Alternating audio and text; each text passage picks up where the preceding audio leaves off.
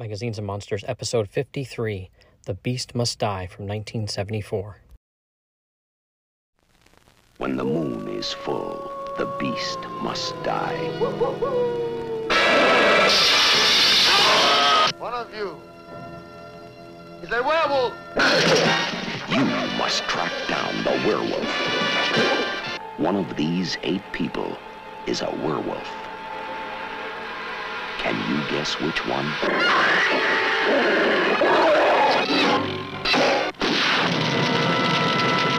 Which one? Which one?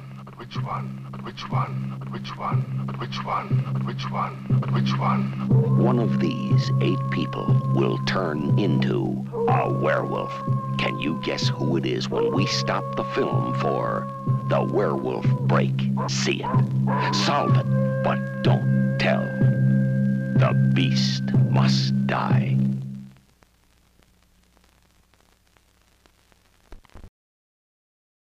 Hey everybody, welcome back to another episode of Magazines and Monsters. And this is going to be a fun one. This is a film discussion, and I have not one but 2 really awesome guests here. And we are going to talk about a film that, for me personally, was something I ran into when I was very young and thought was scary. I don't think it's too scary now, but I do have a lot of nostalgia for it. And both of the guests that are here today do as well. And let me get to introducing them. First, returning to the show is a podcaster, blogger, a Blu-ray commentary aficionado, Rod Barnett. How are you, Rod?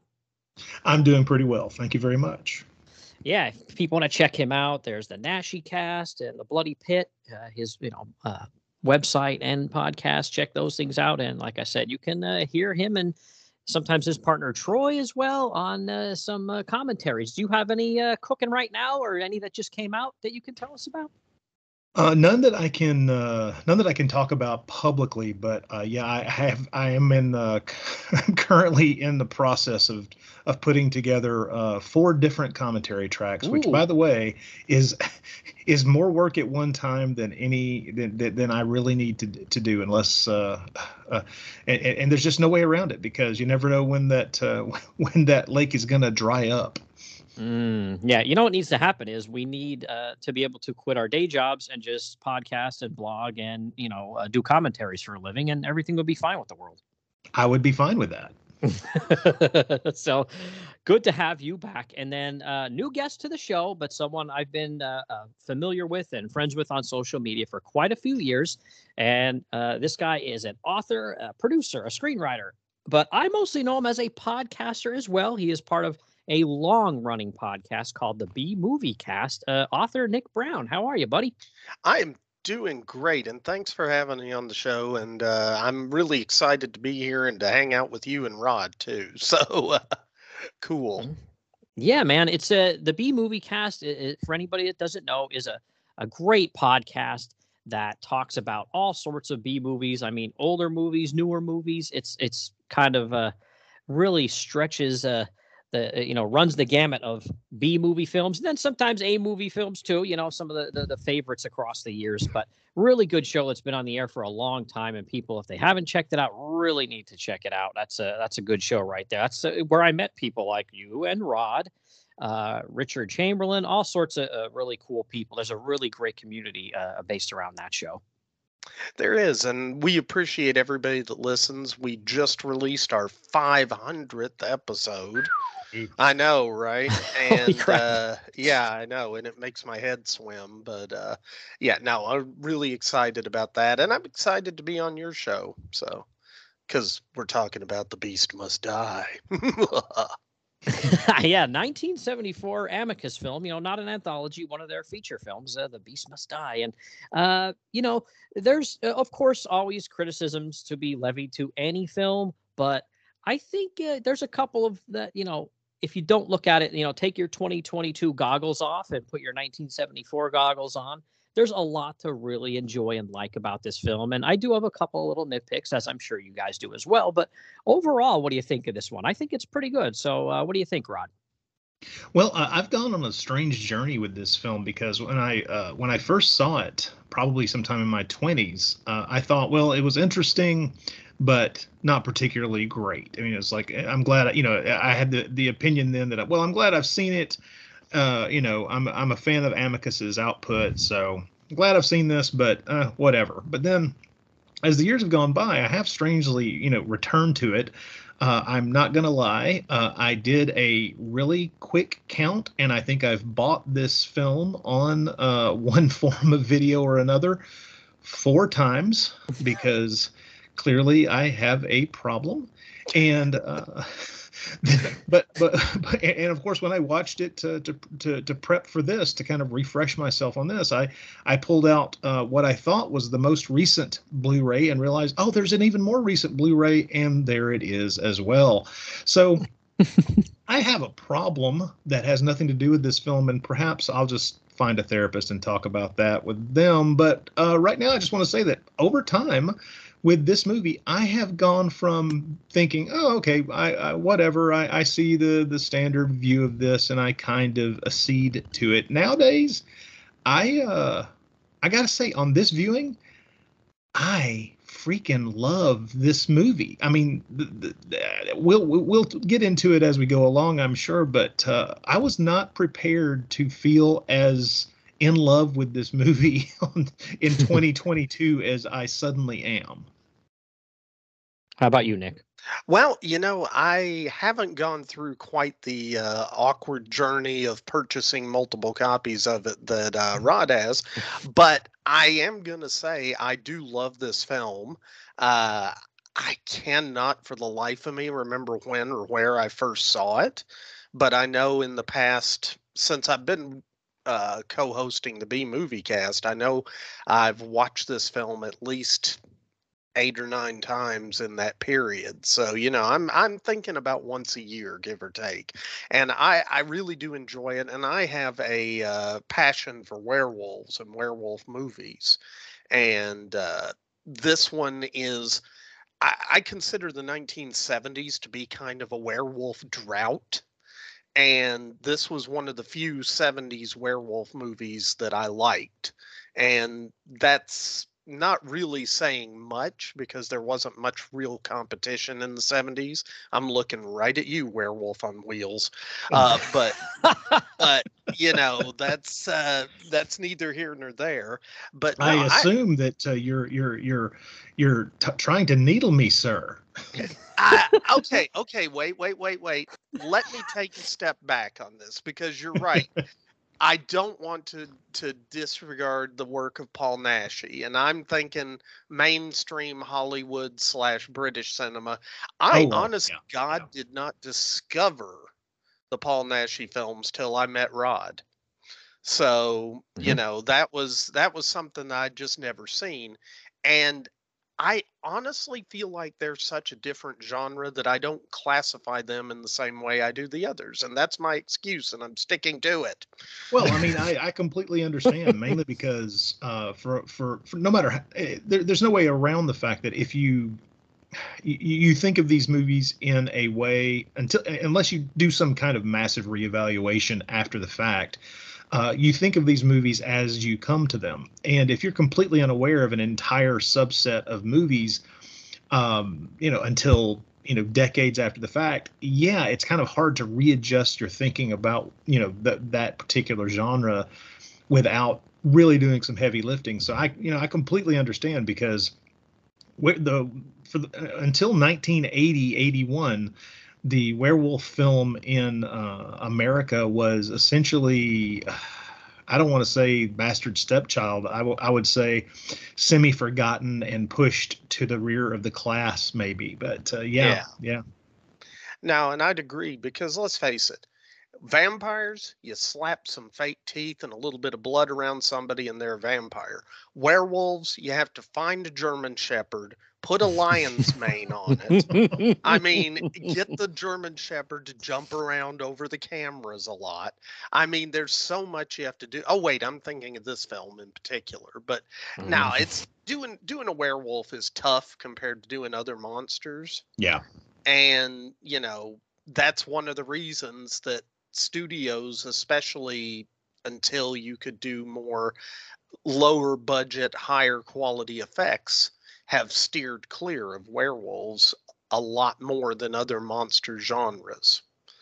Mm-hmm. Yeah, they're expensive. Well, yeah. I mean, you've got to create a suit. You've got to find somebody willing to run around in this a mask. There are all kinds of considerations, and also I've often wondered if for a lot of people the werewolf thing. I mean, this is not going to be news to anybody who's thought a little bit about this, but the whole werewolf thing is really just it's a metaphor for puberty. Let's be blunt. What? Somebody has been watching Ginger Snaps. That's all I got to say. Well, that or somebody watched The Wolfman and realized what sexual arousal has to do with things. Yeah. Okay. I'm still trying to work out, how Lon Chaney was British in that. But anyway, carrying on. or how in the world he was related to Claude Rains, who was clearly 2 feet shorter. So he was adopted. It's obvious. Or mom was cheating with the milkman, but that would work. Hey. So that's. I think we've strayed from what we think of The Beast Must Die, but I will just go back and say I really do love this film for all its cheesiness, and it's the best Agatha Christie blaxploitation werewolf movie I've ever seen. Yes. Yes, I would just add in that one of my favorite things about it is that it is not just kind of and then there were none or 10 Little Indians or whatever title you want to know that story under, combined with a werewolf story. It is also a variation on The Most Dangerous Game. Yeah. That's true. And I really didn't pick up on that as much until this viewing, actually. And I think that's because I recently rewatched The Most Dangerous Game. And yeah.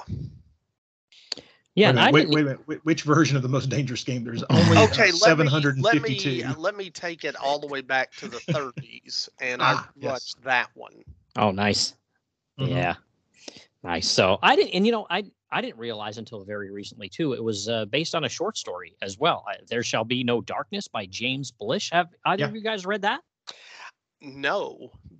I have tried. I've only been able to find a cheap way to read the first couple of pages, but I am fascinated, and now I want to seek it out. Well, I am too, because I don't know. Do either of you have the Blu-ray by Severin, that edition? Yes, I do. Okay, I was going to say, because that has the director's commentary and the little featurette about with the director about Paul Annette about making the film, and he talks about some of the differences because he was wishing that he had read the book before they went and shot the movie, because he would have made some additional changes to the script. Well, I have to say that the setup of the story, and it's a short story. It's about somewhere between 40 and 50 pages long. It is it's strangely close to what you have on screen, minus the werewolf break. We'll talk about that later. but it has a different slant on things in general. And the most fascinating aspect of the story seems to be that James Blish primarily seems to have been driven to write the story to give a scientific explanation for werewolfery. Yeah. Oh, wow. Okay. Interesting. That is interesting, and that does come across in this film, because we've got Peter Cushing being some kind of werewolf expert, with a very variable accent. Oh yeah, and an amazingly colorful wardrobe. But I think he has an ascot. You know what? It was the 70s. Everybody had an ascot, but he wears his with style. So he does for sure.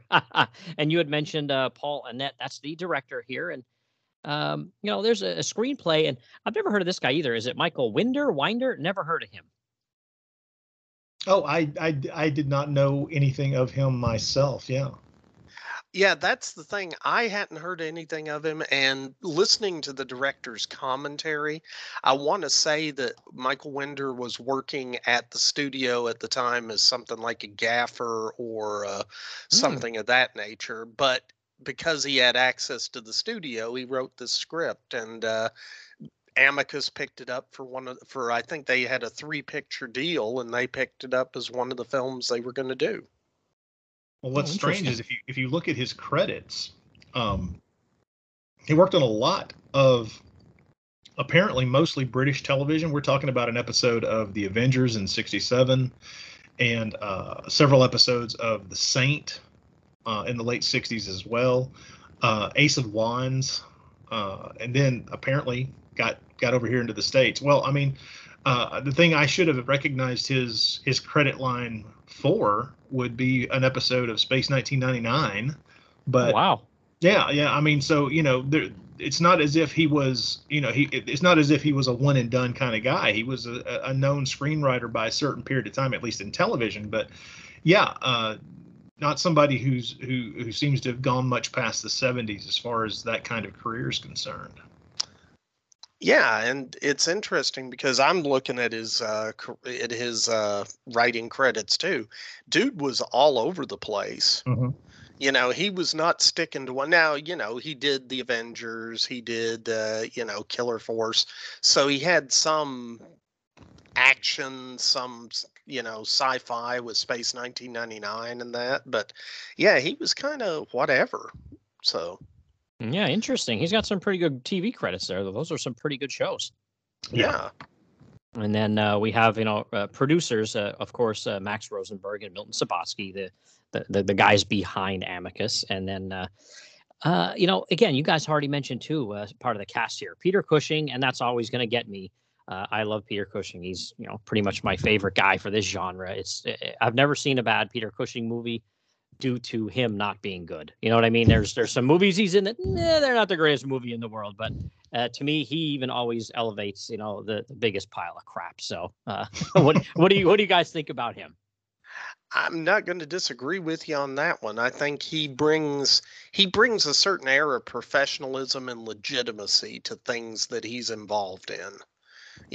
And I mean, and he just in the 70s especially, he was just popping up in small roles in a lot of films, like Shockwaves, for example. Mm-hmm. Yeah. Good one. Just out of the blue, here he is, a Nazi living on an island with underwater zombies. Okay, Rocket, but yeah, what do you think about Cushing, Rod? Well, I honestly have never been a fan. No, I'm kidding. I was gonna say, oh!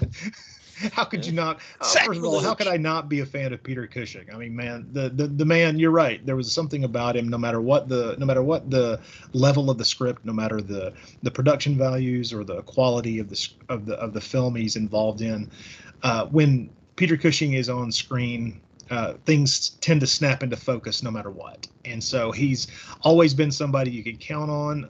Somebody that as soon as I see his name in the credits, I know I'm going to be interested in seeing the movie, regardless of what I end up thinking about it. And he's one of those kind of warm blankets. He's somebody I feel like I can draw myself next to and kind of curl up next to and know that he at least is not going to turn traitor on me. He's doing a good job regardless. I mean, it doesn't even matter that probably the first time I ever saw him in something, he's playing one of the villains. I like the fact I actually kind of prefer when Peter Cushing is playing a villain. I like it when don't get me wrong, he's great as Von Helsing and all the other good guys, but it's like when he's kind of a despicable character, like in something like Twins of Evil, or when he turns really villainous in the Hammer Frankenstein movies. Mm-hmm. That's when I'm a happy guy. It's like, yeah. He can be this weird Doctor Who character in the '60s for Amicus as well. But man, come on, turn him loose. Give him a knife and a desire to kill somebody, and I'm much happier. See, I would agree with you on that, but I tell you, probably my favorite Peter Cushing role was when he was Dr. Sin in in what is Night it? Night Captain Clegg. Creatures. Yeah, Clegg, Captain yeah. Clegg, Dr. Sin. I mean, Mhm. it was whatever they wanted to call him at the time. I think he was Yeah. Captain Clegg was the character, but it was based on the Dr. Sin books, Mhm. which Yep. they called Night Creatures because of contractual obligation to release a film called Night Creatures. But anyway, I love that because he's a swashbuckling pirate disguised as a priest. Hmm. And Mhm. it really comes out. And he's jumping on tables and stuff, and it's quite a different feel for Peter Cushing to me. Oh, I would just like to also point out that he's one of my favorite Sheriff of Nottingham's and a Robin Hood story as well. Sword of Sherwood Forest. Yeah, he's that's a film that's about to get a Blu-ray release from nice. Indicator over in England, and I have a lot of soft spots on my skull. I mean, in my heart for very strange types of movies, and Robin Hood movies always float my boat in a very strange way. So of course I've seen him play the Sheriff of Nottingham about I don't know 8 times, even though he only did it once. But yeah, I mean, Peter Cushing. What more can you say? I will just say, and I wasn't joking earlier. I do love Peter Cushing, but I do think that one thing that one of his failings as an actor is his ability to carry off an accent that doesn't sound like himself. Not the best. You mentioned earlier, the first place I ever noticed that was, of course, you mentioned earlier the very fun Shockwaves, yeah. which in which he's supposed to be German, and sometimes he sounds German and sometimes he doesn't sound German. Yeah. And in this film, I think he's supposed to be. I think he's supposed to be Swiss, and sometimes he sounds like Peter Cushing, and sometimes he sounds like something else. So. Well, and not being funny, there's no reason they couldn't have just had him be British in this. I know. There's a true. lot of gravitas to being a British werewolf expert as opposed to a Swiss werewolf expert, I suppose. But I think a bit of that may be a holdover from. I think that's a character name. That character was, they're retaining that character and its background from the short story, I think. Yeah, that makes sense. Perhaps you can tell us why you arranged to have yourself shot. Certainly. Just checking the system's effectiveness. System? What system? Men popping up out of the bushes and frightening us to death? Oh, just part of my grand design. The same plan that got you all here at the same time. Why do you think I invited you? Because every one of you sitting here in this room has one thing in common. Death. You, Bennington, once you were United Nations delegate, till 2 members of your grubby entourage mysteriously disappeared. There was an inquiry and I was completely exonerated. So completely that they threw you out of the diplomatic corps. Now you're part-time television personality, which I suppose makes you everybody's house guest. I don't have to take that kind of talk from you. You just did. How about our friend Maestro here? International concert pianist. Plays all over the world. Or used to. Now there are certain European capitals where he's not welcomed anymore. Seems there were nasty killings in those cities, and always when you were playing there. All the victims were found with their throats torn out. Tom, if you're trying to completely ruin our weekend... And if you're trying to protect Davina, no go. She wasn't invited because she's your friend. She's here on her own account. Because funny things happen when Davina Gilmore's in a house party, like you end up, I guess, short. Some poor man or woman, quite dead, and half eaten. Tom, stop it. But you asked me to explain, and I haven't finished yet. Mr. Foote knows all about eating human flesh. Isn't that right, Paul? You went to prison for it once, didn't you, Paul? Somebody's been doing his homework. Still, it's no secret. I started out to be a doctor. Really? Yes, really. There were 9 of us medical students involved. We each ate a piece of human flesh.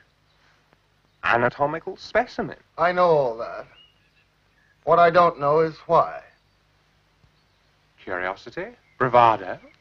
I don't know. Maybe you couldn't help yourself. But that's more Dr. Lundgren's subject. My subject is archaeology. But not your passion. Your overwhelming interest is the Loup Garou. Oh, yeah. The what? I prefer to call it Rolock. Call it what you like. The result's the same. Human flesh torn out and eaten. As one of you knows only too well. Because one of you, sitting here in this room, is a werewolf.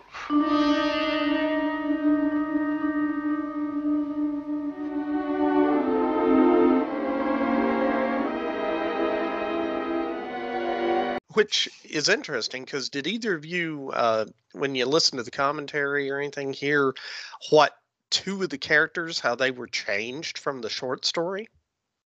Oh, wait, no, I don't think so. Mm. Okay, so Davina was apparently a witch in the short story. Oh, Wow. yeah, okay, yeah. Yeah, so that would have made her a much more interesting character, I think, because really she was mostly there just to be yelled at in this one. But the other one is Paul Foote, the the guy played by Tom Shadburn or Yeah. Shadbon, excuse me, he was actually the hero of the short story, apparently. Right. He's kind of the point of view character from page 1. Yeah. Yeah. Interesting. So, and I thought that was kind of cool, but I also I have to go on my side comment about Paul Foote, the character. Mhm. The reason that he was played by Tom Shadburn or Shadbon, I have a hard time with this dude's name, I apologize, is apparently because Barry Gibb was unavailable at the time. Because every time I watch this film and I see him sitting in the chair with his hair all 70s blonde and in his quasi near disco suit outfit, all I can think of is Barry Gibb. That's just what I see every time. Well, I think I did realize why they didn't choose Barry Gibb. His hands weren't hairy enough, so that's why he didn't get the role. There you go. But his chest would have. Oh my God. Oh yeah. I also feel like any second now the podcast is going to go off the rails because when you mention the word Davina, I think your dogs bark and go crazy. Yeah. And then also because Rod criticized Peter Cushing, there's going to be like an angry mob with torches and pitchforks at his door any second now.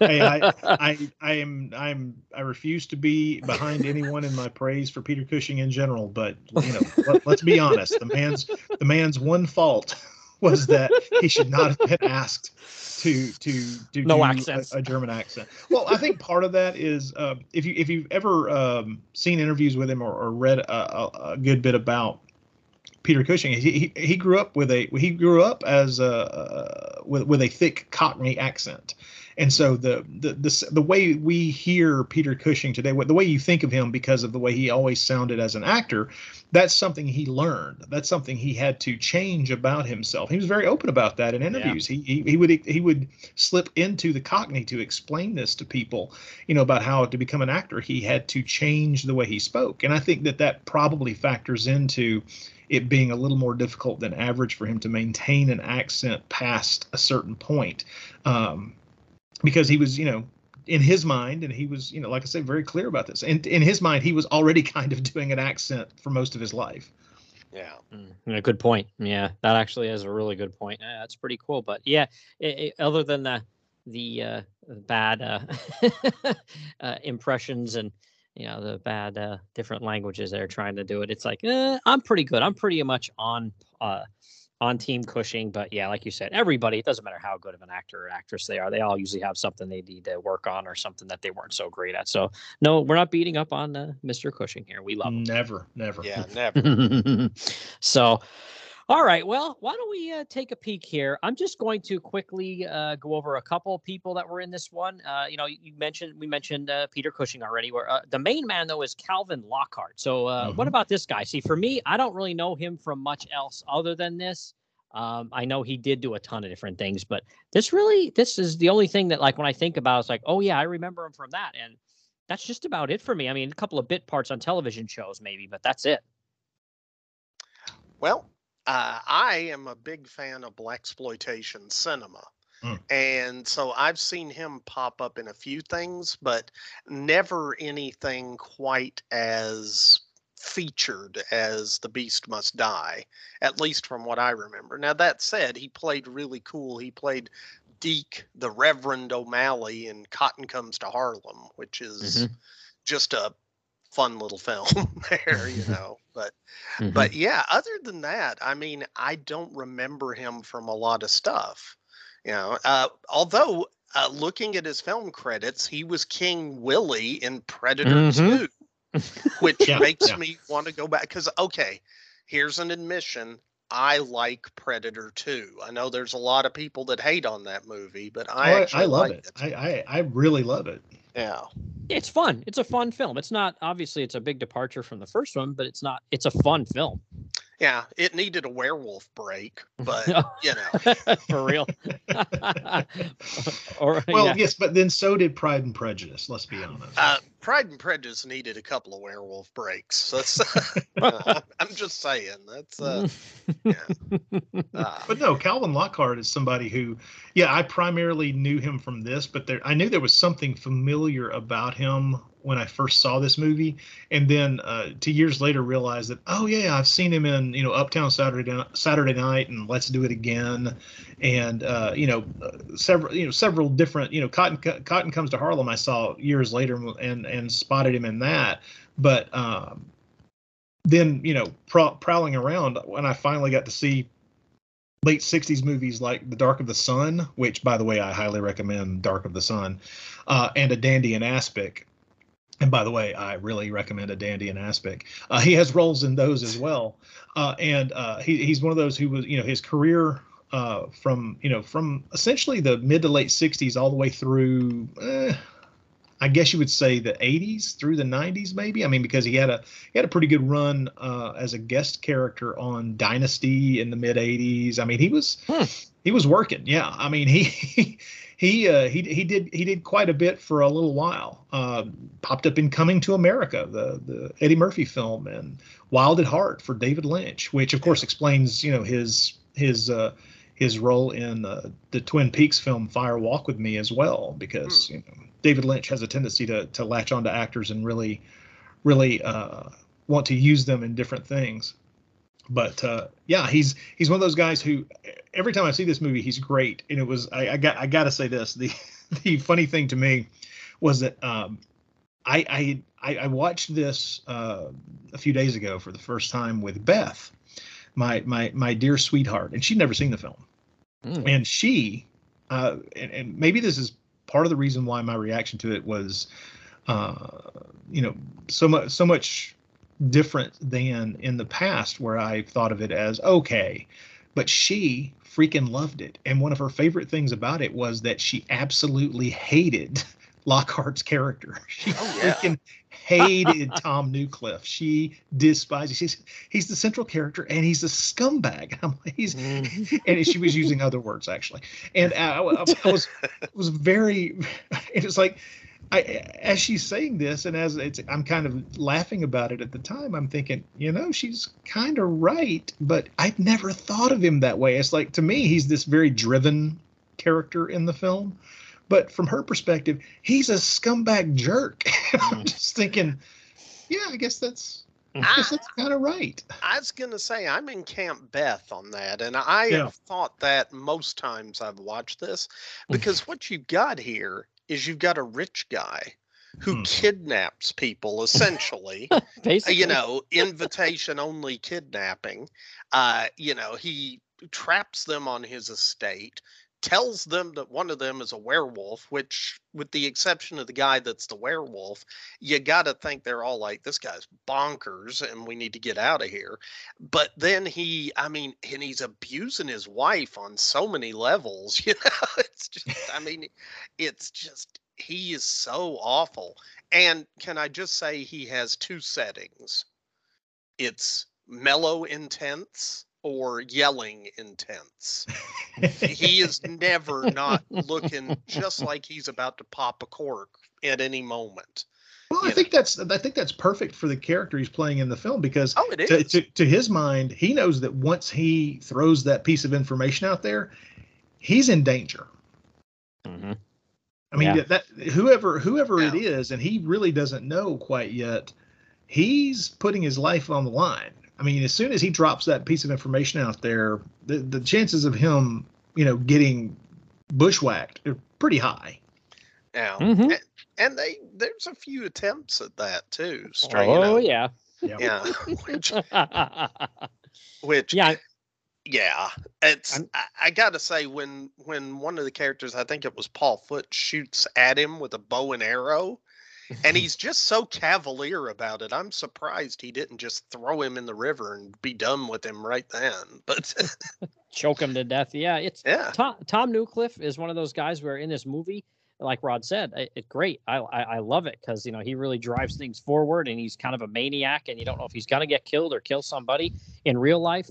He's somebody I would recommend to go see a doctor and tell them he needs like a medical marijuana card or something. Like, chill out, dude. He needs to just calm down. Yeah, he needs a better hobby. Yeah. Well, yeah, the big game hunting is clearly gone too far by this point. So yeah. Yeah, absolutely. But what about another guy, Charles Gray? So anybody that's a big fan of horror movies and just movies in general, in the 60s and all, you're gonna realize, oh yeah, I know that guy. And one of the movies is a big Hammer film that I think all three of us love. Which one would that be? Well, I'll tell you. It was from it would be the Diamonds Are Forever. The Devil Rides Out. But The Devil Rides Out. Most importantly. No. Yeah. He's a real creep in that one. I love him. Love him in that one.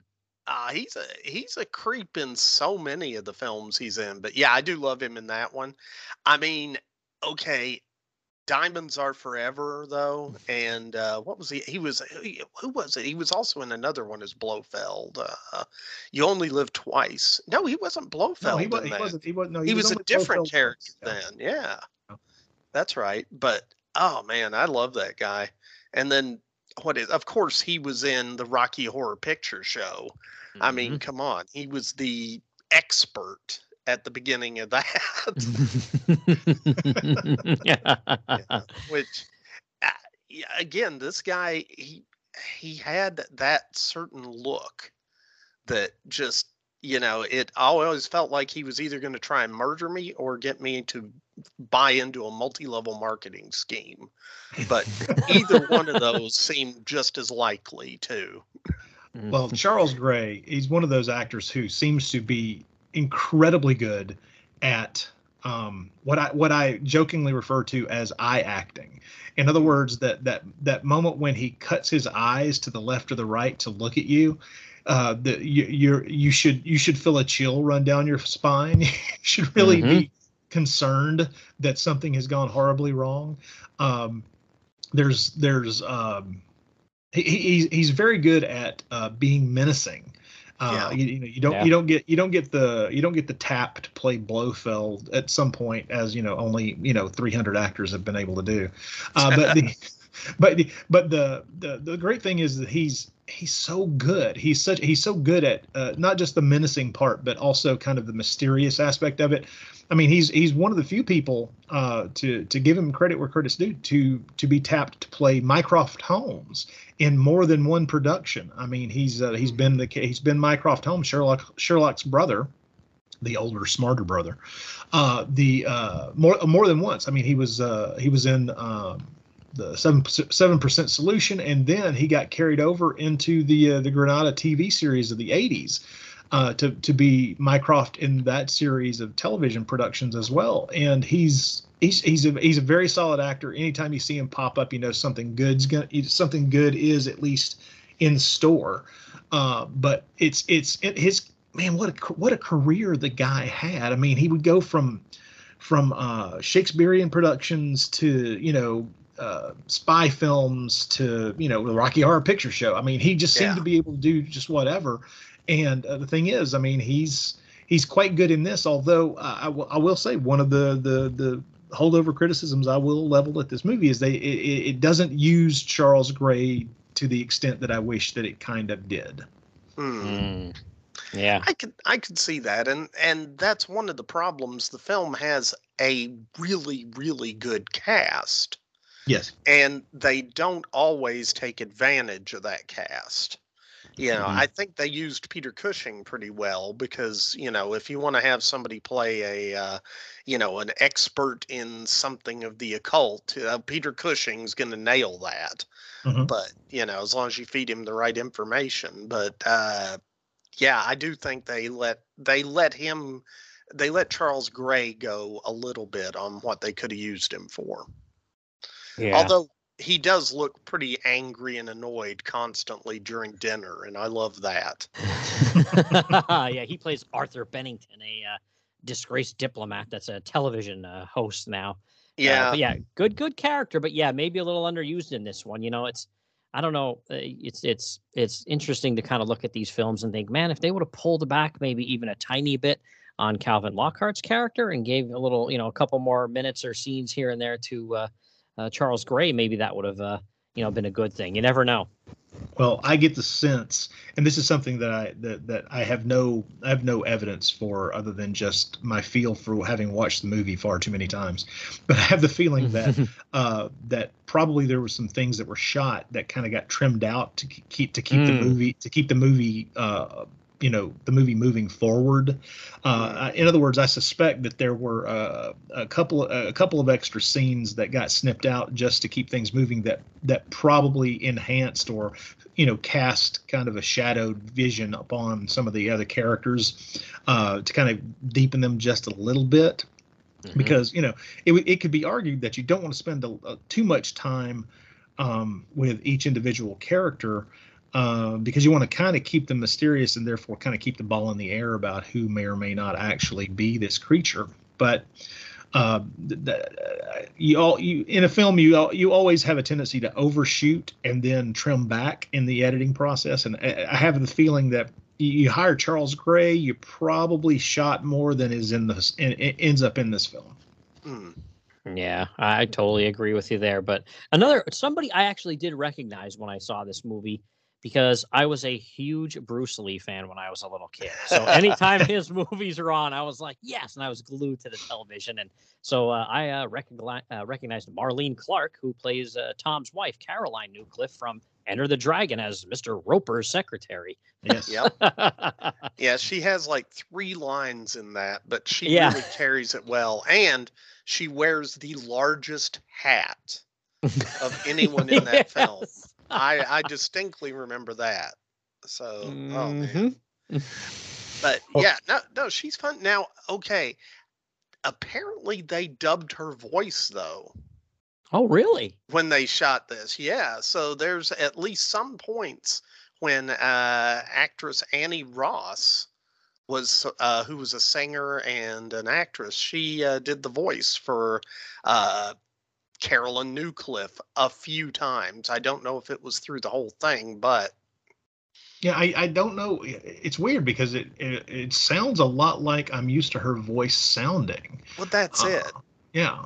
And one of the things I know I was I kind of took this opportunity to dive deep into the director's commentary, and one of the things he's talking about in it is the fact that they spent, they would shoot. And one of his regrets was they had everything mic'd up and all, but generally speaking, they would go back and do looping and redo all the dialogue to make sure it was clean. And I think maybe there was some issues with looping all of her dialogue and that, like, she might not have been available, something of that nature. So that's why I think Ann Ross got roped into doing some of it. I don't think it was, I don't think it was anything particular to do with her performance or her accent. I think maybe they did that for some of the dialogue because they couldn't replace all of it. That'd be my guess. Yeah, and the thing is, I mean, it's certainly not her performance. I think she's very good in this, and she's asked to do some very strange and difficult things at certain junctures in the last half of the picture. Yeah. But yeah, she's somebody. If you've never seen Ganja and Hess, which was which was a film that came out the year before this, it's not the easiest film to spot, and it is an odd film. when you realize that it is a very strange kind of vampire film. But I do recommend it for the cinematically curious. But she's very, very good in that. She did a lot of standard blaxploitation stuff during the 70s. Although she's always, every time I've seen her, very good. She was a kind of regular I guess reoccurring character on Sanford and Son during the same period. She played Janet Lawson, who was a kind of romantic interest for the son. Lamont. Yeah, and then a lot of television work there in the late 70s, and then her career trickled off. I suspect that she decided to go and do something else, probably primarily a lot of stage work, because she was also known for that. I wanted to dig more into her background when I learned that some of her younger days were spent here in Tennessee, which but I can't find specifics on it, unfortunately, and that's a shame. But she was somebody who she survived being married to Billy D. Williams for 3 years, so good for her. Yeah. Wow. Yeah, maybe she's got still has a couple of cases of Colt 45 at her house somewhere. Well, there's there's definitely two people I still want to mention here, and one of them is Anton Diffring. Now, I think a lot of people, when they see him, would probably think of Where Eagles Dare. That was one of the more popular films he had been in. But one of them that I really, really love, and I saw The Beast Must Die. Then I saw this film. Because again, we're talking about a lot of Hammer films here. Is The Man Who Could Cheat Death. That's a really good one. I like that one quite a bit. No, that's a good one. And yeah, this guy, I mean, he was, what's the best way to put it? He was kind of a professional Nazi on camera a lot of times. A lot of military films, yeah. But he had that good look for it. And he was German, so it wasn't like he had to really work hard to fake the accent, Yeah, he played the security kind of expert here, Pavel. We'll get into what he's all about. But yeah, not a huge role or anything like that. But I really liked him in this one. And like I said, That Man Who Could Cheat Death, he was great in that. I love that one. Yeah, he's very good in that. He's somebody who I know from kind of the weirder Eurocult end of his career, things like Seven Deaths in a Cat's Eye and Mark of the Devil Part 2, things like that. But he seems to have been able to do lots of different things. But yeah, primarily what he was called upon to do was to play characters, named Adolf or Himmler, German soldier, or typecasting can be good and it can be bad, and I think that he probably ran the gamut during his career for it being both of those things. So, well, typecasting, if nothing else, can mean steady work, and so if you're not. If you're a working actor, then there's something to be said for that, Quick, we need a Nazi. Let's call Anton Diffring. Okay. Yeah, at least he knew he was going to get a paycheck on a consistent basis. Exactly. Yeah. And he, you were talking earlier about what was it? Charles Gray and his ability to act with his eyes. I think Anton Diffring had that too in a different way, because when he gets, he is, I guess, the werewolf's first on-screen victim in this. Oh, spoiler! But he does that. It's just a really good little scene, and when the werewolf is jumping down at him, the look on his face is just priceless. So. Well, I don't want to move away from Anton Diffring without painting myself in a very bad light by recommending a movie that he was the male lead in 1964 called Lana, Queen of the Amazons. Now, I'm not going to claim it's a good movie. Okay? I am going to claim that it's entertaining if you have my illness, which is to be fascinated by Jungle Girl movies. And if you need further enticement to see Lana, Queen of the Amazons, I'll just say two things. One, hey, it's less than 80 minutes long, so it's not going to eat up your day. And Lana is played by Catherine Schell. So Keep that in mind. Yeah, I may just have to. Thought that might entice Nick with images of season 2 of Space 1999 dancing in his head. Yeah. Yeah, I was gonna say that's yeah. Oh, God bless. That's exactly what I was thinking of. Actually, Quick, write that one down. I'm already bookmarking it. Thank you. Yeah, there was one guy too I wanted to mention. Michael Gambon, and specifically because my daughter is a huge Harry Potter fan. So when I realized he was in this film and he was in those films, I was like, "Hey, why don't you check this film out? It's got somebody from Harry Potter in it." And she's like, "How old is this movie?" And I'm like, "Listen," I said, "there's a lot of old people in Harry Potter. I know it's about young kids, but."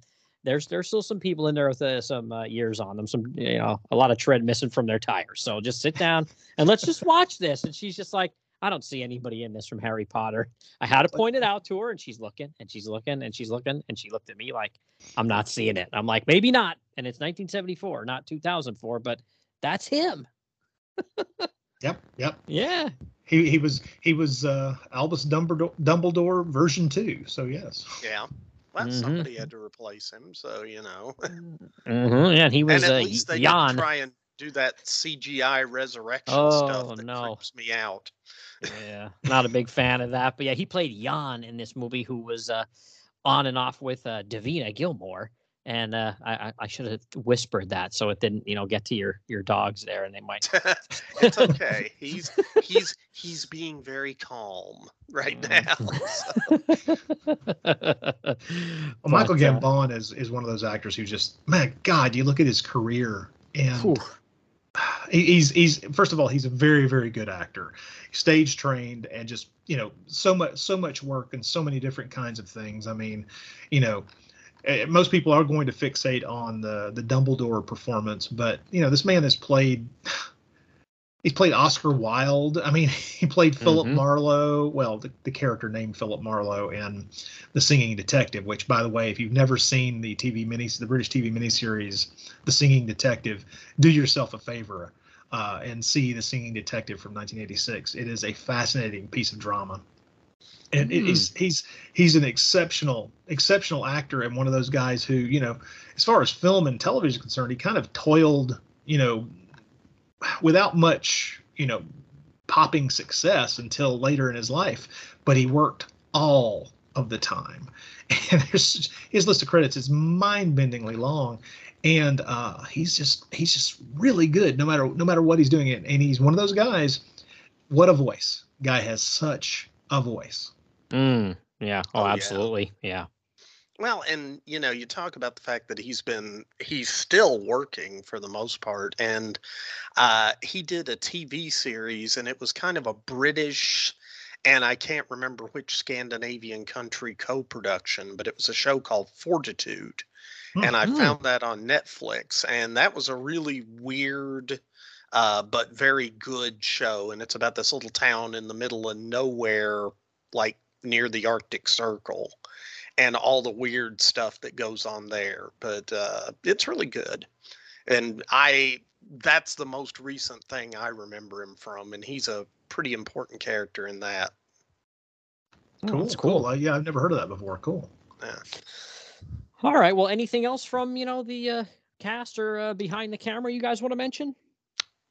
Well, I want to give kudos to the stunt woman, because there's a scene where the werewolf jumps down and it comes through a skylight and it's going to kill Pavel.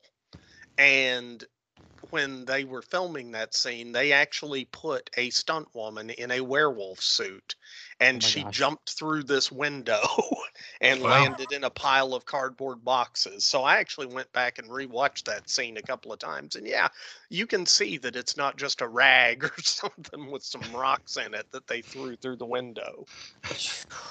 Wow, hazard pay hopefully there. So that's Gosh. I mean, this was an Amicus production, so I mean, at least they paid for the cardboard boxes. I was just gonna say, yeah, I'm sure Rosenberg and Sabatsky were like, Here's like, some chicken nuggets or something to get you through this scene with the budget they had. Well, that's it. And I mean, kudos to Amicus though, because they made a little bit go a long way. Yeah.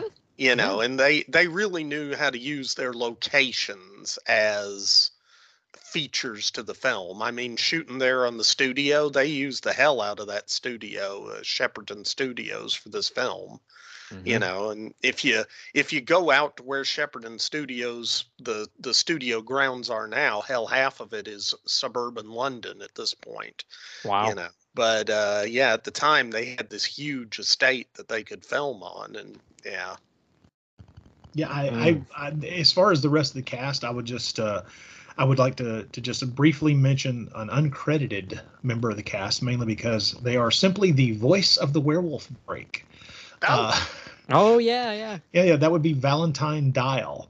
And if you've never heard of Valentine Dial, I'm not surprised, but I guarantee you have either seen or heard his voice at the very least, because his career was long and varied, not just in the werewolf break in this film, but the large number of credits. This man, I mean, he was in Doctor Who back in the early '80s. He was in an episode of Blackadder. He did, he did a part in the '80s Miss Marple series, Sapphire and Steel in early '80s. He played Deep Thought in the BBC adaptation of The Hitchhiker's Guide to the Galaxy. He was in an episode. For me, he was in an episode of Blake's Seven. I know I'm one of the weird ones. Sorry. I like Blake's Seven. Carry on. Yeah. But we're Americans. I mean, it hasn't even been released on video over here in this country, so I don't know that there's that many people who actually know what the hell we're talking about. He did the voice. He wasn't on screen, but he did the voice for Count Karnstein in Lust for a Vampire, which, while not a great Hammer film, it is a Hammer film. He was in the Avengers in the '60s, and he because of his amazing voice, you'll notice that a lot of his credits, and some of them I don't even think are on this listing that I'm looking at, are for doing uncredited voiceover pieces. And I mean, don't get me wrong, he was in a lot of movies as well. I mean, The Wrong Box and lots of other films like that people listening to us might have seen. He was also in The Haunting in '63, but that voice, man, he's another one of these actors in this film with an astonishing voice. Yeah, for sure. Yeah, voice work is great because let's be honest, you can be as ugly as sin, but if you have a great voice, you're still going to get a lot of work and make some money. So, hey, are you saying something about Valentine Dial? And I would agree with. No, not at all. So, all right. Well, if you guys are ready here, I'm going to jump in here and just do a quick little synopsis. It is, without a doubt, the greatest one-sentence synopsis I've ever heard in my life. Okay. It's millionaire Tom Newcliffe, played by Calvin Lockhart, invites a group of people to spend some time in his rural English mansion, along with his wife Caroline, played by Marlene Clark, where he reveals that one of them is a werewolf and therefore must be killed. So there you go. There you go. That sums it up. That's pretty close. So why don't we just start out here? I gotta be honest.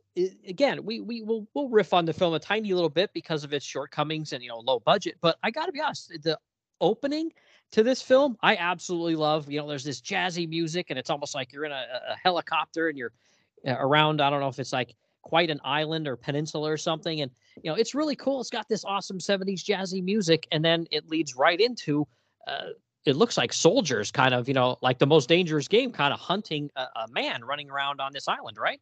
Yeah. Mm-hmm. And, the thing is, when it opens up, I mean, what the movie is because you're getting When the Beast Must Die. But if you just came into this movie without that, I mean, you would think, okay, what is this? Is this some kind of spy movie? Is this an action adventure? What are we looking at here? And no, it's just some rich guy, being a kind of a not nice person to a bunch of his guests, but he starts it out with that hunt, and that's just ridiculously good. I mean, and the whole the way it culminates when he comes running out of the woods and all the hunters line up behind him and shoot him in front of his guests. Yeah. What a not nice person. Well, I think that from the perspective of the filmmakers, it does do something. It does a couple of things right off the bat. Right at the beginning of the film, we're setting up the fact that this is a film about a chase, a hunt. Although they're kind of hiding the ball on exactly what is going on, but it also puts whether you're conscious of it or not, and in the mid-70s, who knows if you would have been or not, it is putting the whole concept of the most dangerous game of human hunting front and center. Mm-hmm. Yeah. Well, and I think one of the other things was they did end that hunt with him being shot supposedly by 4 of the hunters right in front of all of his party guests. And that is a hell of a way to start off your weekend-long party. And shot of adrenaline straight to the heart. Yeah. Yeah. Can I also make another observation? So he invites all these people that some are vaguely known to his wife. Like I think Davina is a good friend of his wife, but pretty much everybody else seems to be a stranger. Yeah. But all these people were just like, oh, yes, we'll go and spend a weekend at this eccentric man's mansion in the middle of nowhere. Okay, sure.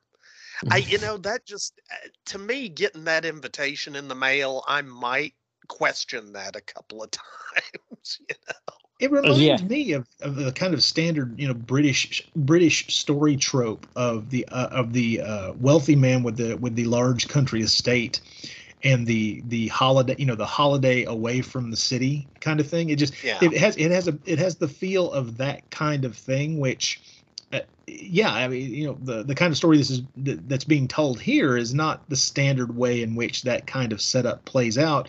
Usually it's a Christmas story where everyone comes out and we're all playing games and doing strange and funny things and putting on plays to celebrate the holiday season instead of being stalked by a madman. But hey, I can understand, there would definitely be ways to entice these people there, but they don't go into exactly how they were enticed there. That is true. Yeah, it just seems to me, I mean, okay, for some of them, I'm pretty sure the enticement would be, hey, we have free cocaine, because it was the 70s.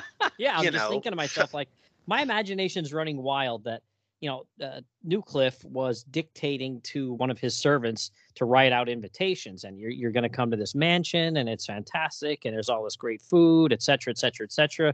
I'd like for you to show up, and then at the bottom it's, oh yes, and P.S. there will be booger sugar, and then everybody's like, we're there, man. They're on the first plane out. Hey, it was the 70s, and that was just being a polite host. Okay, come on. Yeah, the well-stocked bar. Yeah. Brandy, booger sugar, and Quaaludes. Come on, come one, come all. come one, come all. And I'm gonna say, okay, the character of Paul Foote probably would have been the one that would have been the hardest to get rid of after the weekend if it had been that. He would never leave. Yeah, because this guy he struck me as a professional loser. That would be the best way I could put it. He's just like, I'm just gonna wander around being sort of apathetic, drunk, and I don't know. Hey, yeah, you're not even gonna know I'm here for the next 2 years, Yeah, Oh yeah, his character was very, very interesting. Probably the most interesting and unique character of the bunch here. But I did, like you said, about how they are hunting him, and then they act like they shoot him. That's kind of wild. And then everybody, of course, thinks he has been shot. And we find out later, of course, they had blanks. But these guests and his wife and dog don't know this. So they come blasting over to see, like, oh, my gosh, he's just been shot. And they go to him and he just starts laughing. It's like, really, really, dude? Like, you jackass, we thought you were shot. And, okay, I'm going to throw out one more thing. Those guests, they just saw 4 guys shoot a man dead in cold blood. None of them went for the phone. They all just ran over. It's like, oh, those guys are leaving. Obviously, it's safe for us to go over there. Okay. Well, I did notice. Oh, go ahead, Rod. Well, no, I can understand the Cushing character moving in that direction because he's a doctor. But the rest of them. Yeah, I did notice two things this rewatch right before we sat down to talk about it, and one was all the guests get up and run, but if you look, one of them does not, and it's Paul Foote. He just starts kind of like slow rolling over to the corpse, and the rest of them ran with all this like intensity and energy, like, oh my God, he might be dead. And Paul Foote's just kind of walking around, and he might still have a bottle in his hand too. Yeah. Oh my gosh. Yeah. He's thinking this may be the shortest weekend country retreat I've ever been on. Hold on. Yeah. He's thinking, oh, there goes the booger sugar. There goes the blow. We're all out of here now. Or maybe he's thinking, maybe I better go find the blow before before the cops show up. Yeah. But, oh man. Yeah. Then it goes right into the scene where we see, Newcliffe and Pavel. We said Anton Diffring's character here. He's kind of explaining or asking basically Newcliffe to explain why he had him install all this surveillance equipment, because as we saw in the opening scene, when the soldiers were, air quotes, hunting Newcliffe, there's cameras in the trees and microphones in the ground, all this, for the time, sophisticated surveillance equipment. So that was a pretty interesting scene there. Yeah. And I'm going to make two comments about that. Number one, what kind of hunter where's the sport in that? Okay, yeah, you're hunting a werewolf, but come on, if you really want to hunt it, why don't you just put a goat in a pen and jump in the pen with it and say, I'm hunting you now? Good. Well, Lord. he's still got to figure out who it is, and you can't put them all in a big pen. You'll get sued. Well, he did. Well, he really big pen. Yeah, he did a large house, miles from anywhere else. I'll grant you that. But I think that throwing them into a big mud pit and going, okay, one of you's gonna turn. Here, smell this wolf's bane. I'll wait for the moon to come up. Smell my wolf's bane. That's the new one. That is my new favorite indie rock band name, by the way. Smell my wolf's bane. Yeah. But no, but there's that, and the other thing with this whole the whole, hey, I'm gonna hunt this werewolf and whatever. He really does. I don't know. It just feels like he's just angry at everybody. And so I'm surprised he didn't just pop a cap in everyone and say, got the werewolf. Well, I'm not surprised by that, because he does seem to be much more interested in the hunt than the kill. To him, this is a chase for he's an adventure junkie. He's an adrenaline junkie. This is a guy who he does this for the thrill. I get the sense. And there's a kind of a hint of this in his dialogue at one point, but they don't really spend any time on this. And I've heard this described by other big game hunters and other venues, where the idea is that the hunt is what is the most interesting to them, and then the kill itself. It kind of leaves you feeling hollow, and which is why big game hunters have a tendency to kind of chase that high repeatedly. It's not the end point that you're most interested in; it's the chase itself. And there's something that happens with a lot of big game hunters after a certain point, where they'll get to a point where they'll run the chase, they'll do the chase, they'll do everything that needs to be, and then they will actually not take the shot, knowing that they could have. In other words, there are these big game hunters in the past who've gotten to the point where they don't feel the need for that trophy at the end. They've gotten what they wanted out of the situation, and that's something that seems to be true of this man, but he doesn't seem to be self-reflective enough to have gotten there yet. Plus, let's be honest, in this case, he can talk himself into the fact that if he kills a werewolf, if he kills a murderous beast, he is doing something good in the world. So there's a justification to his desire to kill this thing. No, that's a good observation. I mean, I still wonder, okay, after all is said and done, how does he plan to justify it to the police? But I don't know that they ever really thought that hard about any of that. So I think part of this, maybe and once again, this is just something, maybe I've seen the movie too many times, but it's like he honestly thinks that he's going to have a room full of witnesses. Mm-hmm. That's true. That's a good point. I hadn't thought about that. So, Mm-hmm. Yeah, that is a good point. Unfortunately, they did all that cocaine, so I don't know how reliable they'd be. But they'll all be passed out. Yeah. And okay, let's face it. If Paul Foote is your witness, you're screwed. Okay, that's all I got to say. The Paul Foote character is your witness. Oh my God, just go ahead and confess. Yeah, he might not make it to court. Man. So, well, what about then? I like the patio scene where then he comes out, Newcliffe, and Caroline's there with the guests, and he explains to them what's going on. I like how he kind of goes through each individual guest and talks about who they are and what they're all about, and basically why they are there. I like that scene too. I thought that was pretty well done. Yeah, a lot of public shaming in that scene, but it's he's really setting the mood for a light and cheerful weekend. I mean.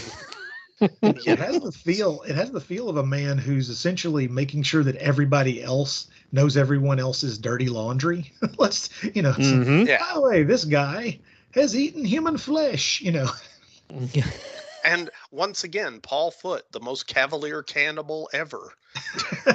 The story, his story, I mean, it doesn't seem ridiculous. As a medical student, they all dared each other, and all of them did, ate a piece of a corpse, and it's like, boy, we've all been 20. I mean, come on. Yeah, right. Hey, I didn't start eating human flesh till I was in my 30s, so come on. Yeah, I'm thinking, hey, how big of a piece are we talking here? Like the size of a fingernail? All right, I'll give it a try. Can we? Yeah. Do I get to cook it up and flavor it? Wait a minute, Yeah, like a whole arm? No, I'm not doing that. Yeah. I'm not making a meal of it, but a bite, we'll talk. You put some salt or pepper on it or something. Chicken. I'm sure it's like chicken, right? Like everything else. Yeah, it would have to be. Only if you eat Colonel Sanders. Mm. Oh, wait a minute. Famously, human flesh is often referred to as long pig, so maybe it tastes like pork. Yeah, I'm all right with that. That's okay. I think we've gone down a very dark path here. So maybe we'll let's talk about Davina. Yeah, her because and Jan. I love her name, but her character otherwise just seemed like she was almost a handbag. Mm-hmm.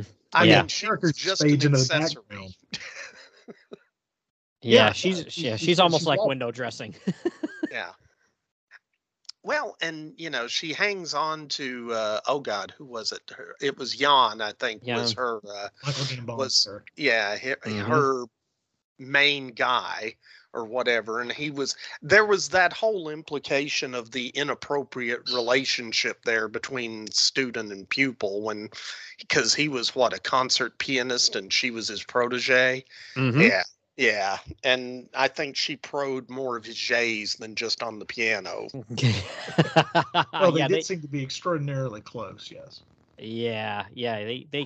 Tom Newcliffe kind of explains, that he used to be a concert pianist, and he's not welcome in certain cities anymore because there were nasty killings when he was there, and he was, shacked up with Davina for a while, but even kind of on her own, when she's at a party, sometimes people have a habit of disappearing. Why the police aren't really investigating these people, and it's up to Tom to take care of this. I don't know. I was going to say, for most of these people, it is very likely that them dying would save a lot of lives, just based on the shame reveal on Tom's monologue. Yeah. Like we said, we got our buddy Peter Cushing there, who's an archaeologist, but he's also interested in werewolves as well, and he seems the most harmless. And we have Bennington too. We said Arthur Bennington, who was like a diplomat or something like that. And I love Newcliffe's when he talks about him. He says 2 members of your grubby entourage were killed. Grubby entourage, like wow, he's firing the insults already at whoever he's going to shoot. Yeah. Well, to me, I mean, once again, some of the things that we're talking about are taken strictly from the short story, the James Blish short story, and some of them they alter and change around a good bit. But one of the more interesting things to me is that the Davina character we were speaking about a minute ago, the Davina character, she's actually married to the Michael Gambon character in the story, and they changed that to, I guess, to kind of give it a little bit more, I don't know, 70s flair. I have no idea. Spice. Yeah, the original story was in the 70s. Yeah, the original story was published in 1950, and And so, the things that I'll be honest, the short story sounds very, very interesting in a lot of different ways, but one of the weird things that would not have worked in an adaptation such as what we're watching is that the werewolf, the particulars of the identity are revealed early on, and the bulk of the story is everybody essentially trying to kill the damned werewolf before it kills them. And then the story, once again, a carryover there. The look of the werewolf in this film is a carryover from the short story as well. So we'll get to that. But some of the relationships are only just altered a tiny bit. So this is closer to the original published work than I would have honestly suspected. So. Interesting. Yeah, especially considering it's from the 50s or 1950. Yeah, wow. Yeah. Interesting. Yeah, okay. So then we do get another conversation between Newcliffe and Pavel, the security guy here, and he kind of laughs at the fact that Newcliffe thinks there are such things as werewolves. So they have a little back and forth about that in their wall of TV room there, where it's, cameras everywhere and showing them what's going on. And that's interesting too. I do like that character, Pavel, quite a bit. And he doesn't make it too far here, though. But for when he's around, I really liked him quite a bit. And I do have a question about his exit from the movie, but we'll get there in a minute. So what about this first dinner scene? Tom puts out this spread in his dining room like for a king here. And, he starts going on about werewolves. And then he asks Dr. Lundgren or Professor Lundgren, Peter Cushing's character, to explain some of the particulars about werewolves and how people become them and how they change and stuff like that. What did you think of that scene, Nick? Oh, I love that scene. That's, and and it's interesting because he's depending on Professor Lundgren to explain everything. But at the same time, Professor Lundgren is one of the suspected werewolves, or a suspect to be the werewolf. So you wonder, is he going to really give the right information? And you brought up the fact that in the original short story, apparently there was a lot of, hey, let's try and scientifically explain lycanthropy.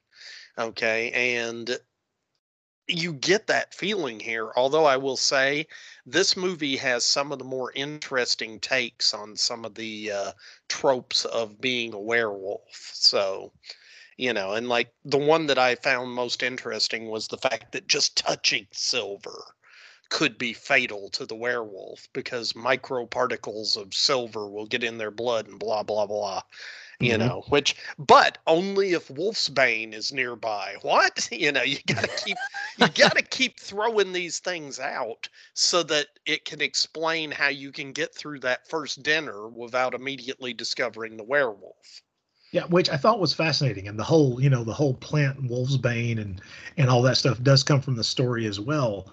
But the silver thing, I think to a degree, I guess they must have thought, if we're going to hang on to the deadliness of silver for lycanthropes, we're going to have to find a way to kind of, some people are going to remember that you can just be clubbed to death by a silver cane and die, right? Yeah. So there's got to be, you don't have to just shoot somebody in the heart with it, which, came to be kind of a standard trope for werewolves as cinema moved forward in time. Yeah. But circa 1940, you can have your head caved in with a silver cane head, and that's going to kill you. So what do we do? Well, maybe it's just touching it at all that'll do you in under the right circumstances. Yeah, and those circumstances have to be pretty specific, but yeah. Yeah, they're making you jump through hoops. It's kind of fascinating. Yeah. No, I think they did a good job of trying to scientifically box the supernatural idea of lycanthropy. Now, don't get me going down that road of I hate it when they do that, but I kind of do because, let's face it, turning into a werewolf is magical. Come on, guys.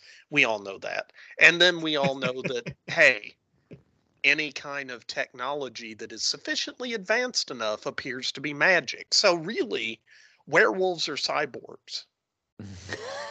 Yeah, sounds like a new movie. No, I don't know. I'm just going down a rabbit hole here. If anybody's wondering who has the cocaine, that would be me, Bob. That would be me. No. Just to be clear, the scientific explanation in James Lish's story is absolutely fascinating. And like I say, he seems to taking into account we're talking about a story published in 1950. Yeah. They do not use this in the film, but I do find it fascinating. It's been 20, at that point more than 20 years, so they decide to update. They don't just update the film by having the sophisticated, tracking sensors and cameras and all this kind of stuff. They also update this, but I gotta let people know about this because I think it's fascinating to a degree because Blish clearly was a creative man and thinking really hard about this kind of stuff. You get the feeling that he caught a revival screening of The Wolfman a few too many times. But the joys of this, his rational explanation for werewolfism turns out to be that it's a disease of the pineal gland. Sufferers change shape because, and this is a quote straight from the story. So roll with me on this one, folks. Mm-hmm. Okay. He says, protoplasm is a liquid. The pineal hormone lowers the surface tension of the cells, and at the same time it short-circuits the sympathetic nervous system directly through the cerebral cortex by increasing the efficiency of the cerebrospinal fluid as an electrolyte beyond the limits in which it's supposed to function, unquote.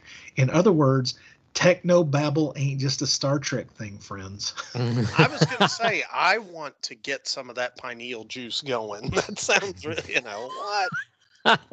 When I hear stuff like that, I just nod and say, okay, because for all I know, that could be true. And for all I know, it could be the worst, conglomeration of words stuck together ever and just be complete drivel. So I just always have to just nod and go, okay, cool.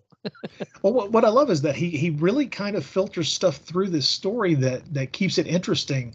Things like the attacks can be triggered by pollen from the monk's head family of plants, which of course wolfsbane is a part of. And then werewolves have an allergic reaction to garlic and rosemary, which kind of makes it hard for them to maintain their animal shape.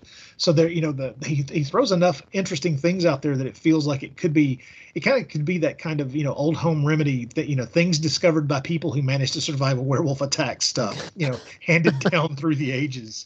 Well, if lycanthropy is that kind of disease, then there would be that kind of folklore type remedy situation going on because somebody's got to have it or else it would have died out. So, Mm-hmm.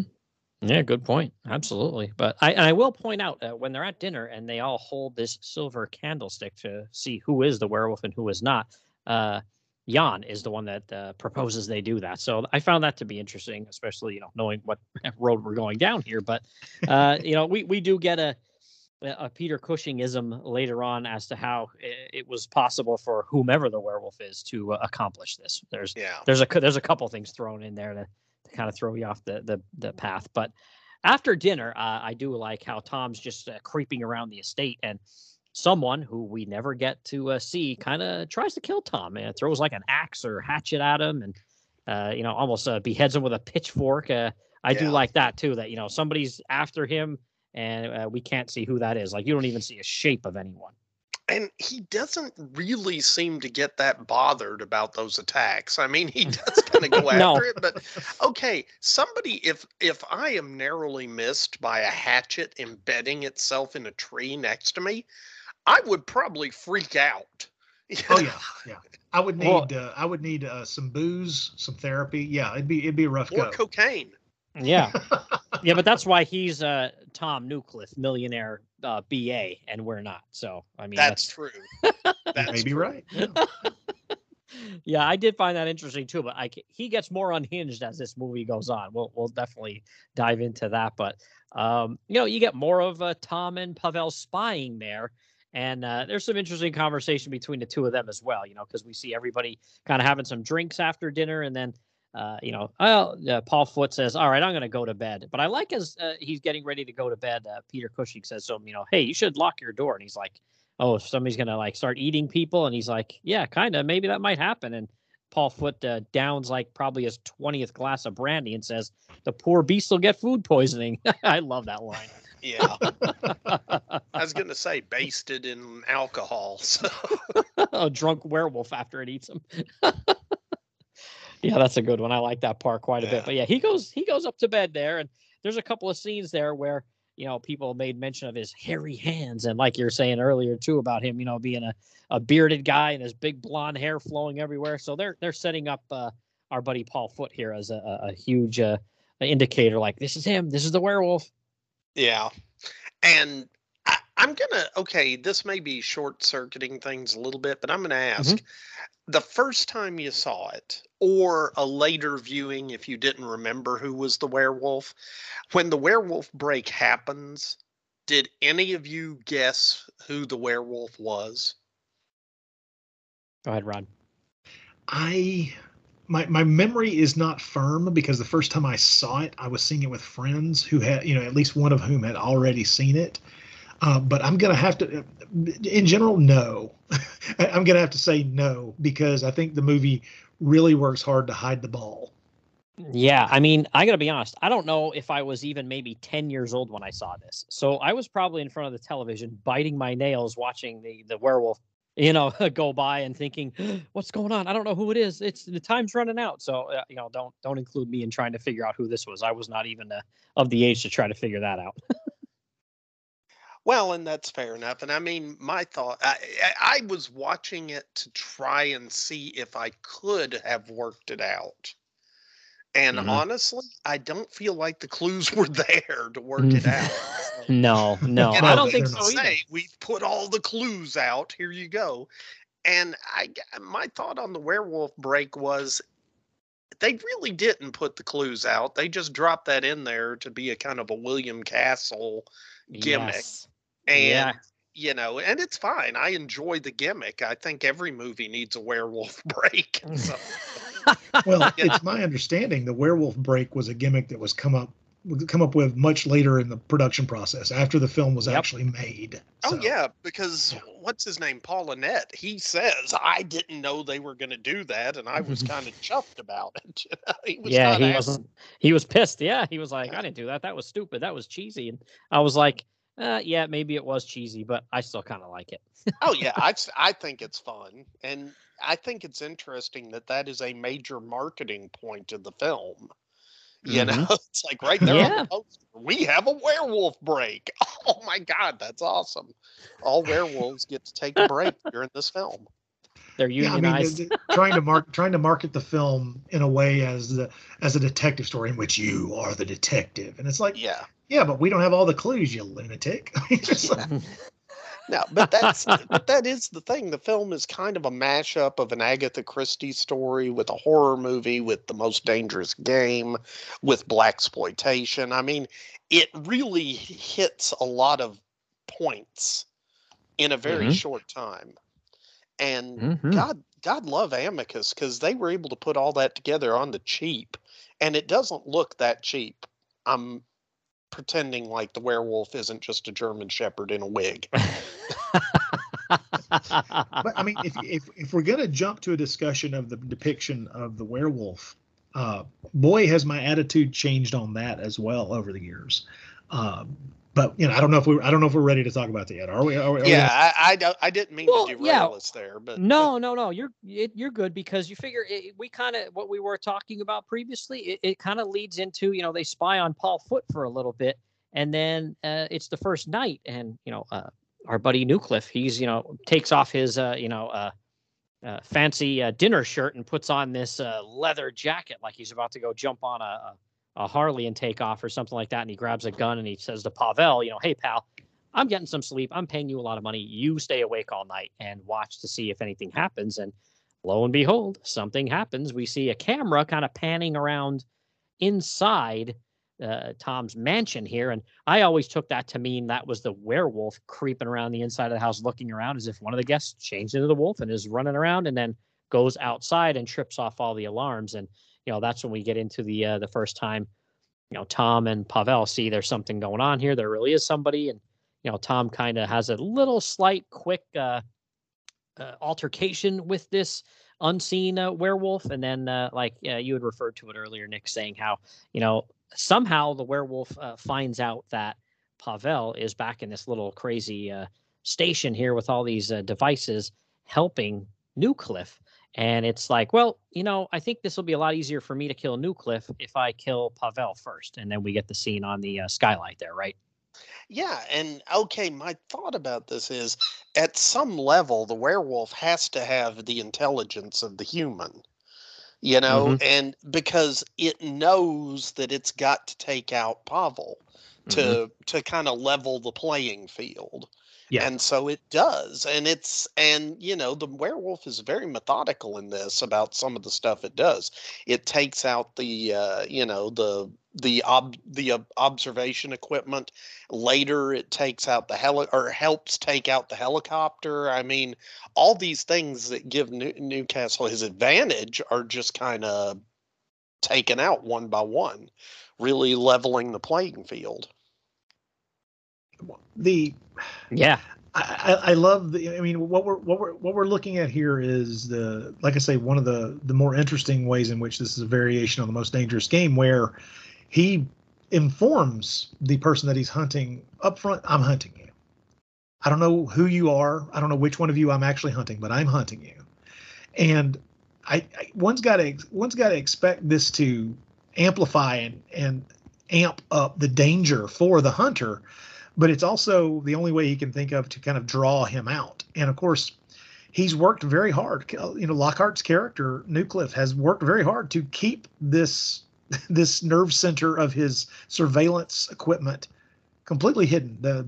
His guests do not know about this person. So the fact that dude gets taken out quick tells you that this creature's heightened senses, one way or another, has led him directly to the way to undercut any advantage this scumbag has.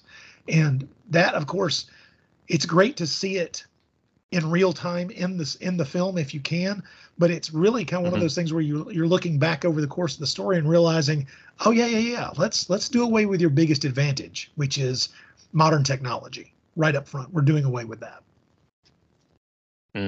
Yeah, that's a good call on that. Yeah, and I hadn't thought about it that way either. Yeah, I do think, for me, I wish they would not have shown the werewolf yet at this point, because when it's on the skylight there and about to jump down and kill Pavel, we do get a shot like, oh, here's the werewolf. And I would have preferred it was left a little more ambiguous until later in the film. So that, and then I can definitely see that. Yeah. Yeah, and then even when Tom's hunting it as well, it's supposed to be midnight or 1 a.m. and it's a little bright outside. It's not quite 1 a.m. in the morning, but yeah, they're not hitting that day for night very well, are they? No, yeah, that's again two tiny little criticisms. The werewolf is a dog running around with an Abraham Lincoln beard glued to its bottom jaw and a wig on its head, but those two things are it, man. Otherwise, I love the film. But yeah, that's kind of when I really noticed that first part there. I'm like, Newcliffe's out at night hunting this thing, because it looks pitch dark when Pavel's at his little station there and watching the cameras and everything, and there's skylights there. And again, it looks like it's the dead of night. And when you switch over to Tom, it looks like it's maybe about 5 o'clock at night during the summer, 6 o'clock at night. Yeah. And I think that had to do with the practicalities of being able to film and being able to see what you were filming. Yeah. So, because that's definitely a budget. Yeah. Yeah. Okay. Well, I think that this is well more. It's time to dive in and start talking about the design of this and the weird turnaround. First of all, let's be upfront about something right now. Several points to make about the depiction of the werewolf in this film. Yeah. One, it's straight from the source material short story. That's how the creature is described in James Blish's short story. Two, that was the first thing I knew about this movie before I ever saw it. Was that it's a werewolf movie where the werewolf is just a damn dog. That's the first thing. Seriously, the first thing I knew about this movie before I saw 1 second of it way back in the day. Third, that feeling, that disappointed feeling of that being the reality of the monster in the film, that disappointment is something that immediately is carried over from most people who watch this because they're watching a werewolf film. They know it's a werewolf film, but it's not what they're expecting. It is something that is not the standard issue kind of werewolf depicted in cinema. And so I, like most people, let's talk high 80%, if not high 90% of people first time viewing this film, are going to be disappointed because we don't have your standard werewolf. I mean, and don't get me wrong, as somebody who's steeped in, the films of Paul Naschy, who made like 1,800 werewolf movies where he never looks like a dog. Don't get me wrong, I get it. I'm looking for, in general, in my werewolves, a bipedal creature with a lot of fur on its face and the desire to rip out throats. Okay, yeah, that's your standard thought process when you go down the werewolf road. But over the years, and this is probably part of the reason why my attitude on this film has shifted so strongly from, yeah, it's okay, to, my God, I think I love this thing. When can I marry it? The feeling I had about the wolf man or the wolf creature in this movie has shifted from, I'm really happy that it is not the usual way we see a werewolf on screen. And I think that I asked Beth about that just this morning, really briefly, and she said, yeah, that's one of the things I liked about it, is it's not the usual thing. And remember, this is the first time she's ever seen the film.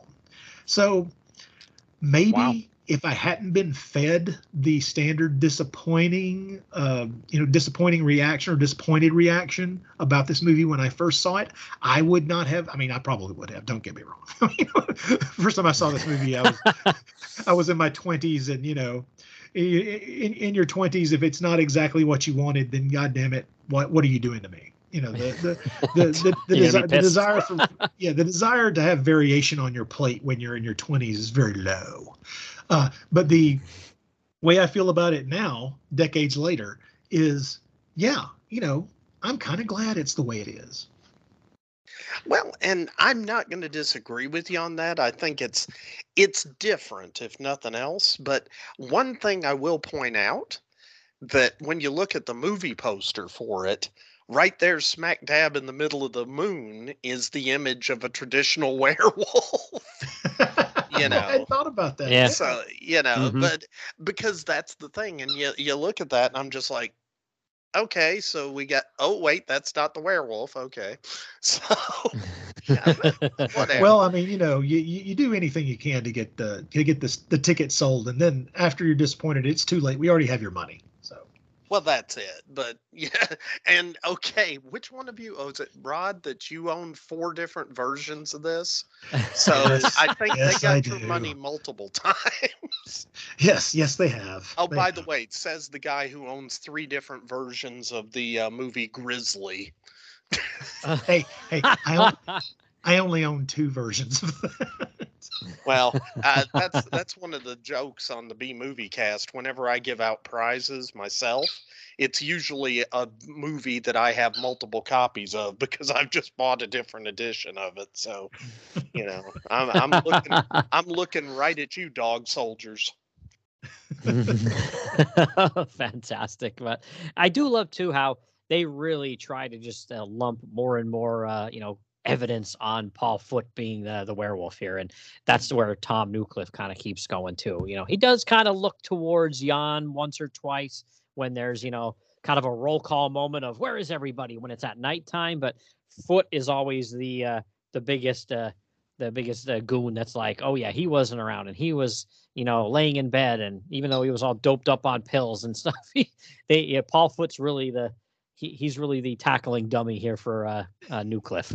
Yeah, he's the werewolf red herring, as it were. So. Yeah. And the actor is having so much fun. He'll just saunter into frame and kind of smile at everybody and go, What's the problem? Sorry, I almost shot you with the arrow, old man, but I'll try harder next time. That sort of thing.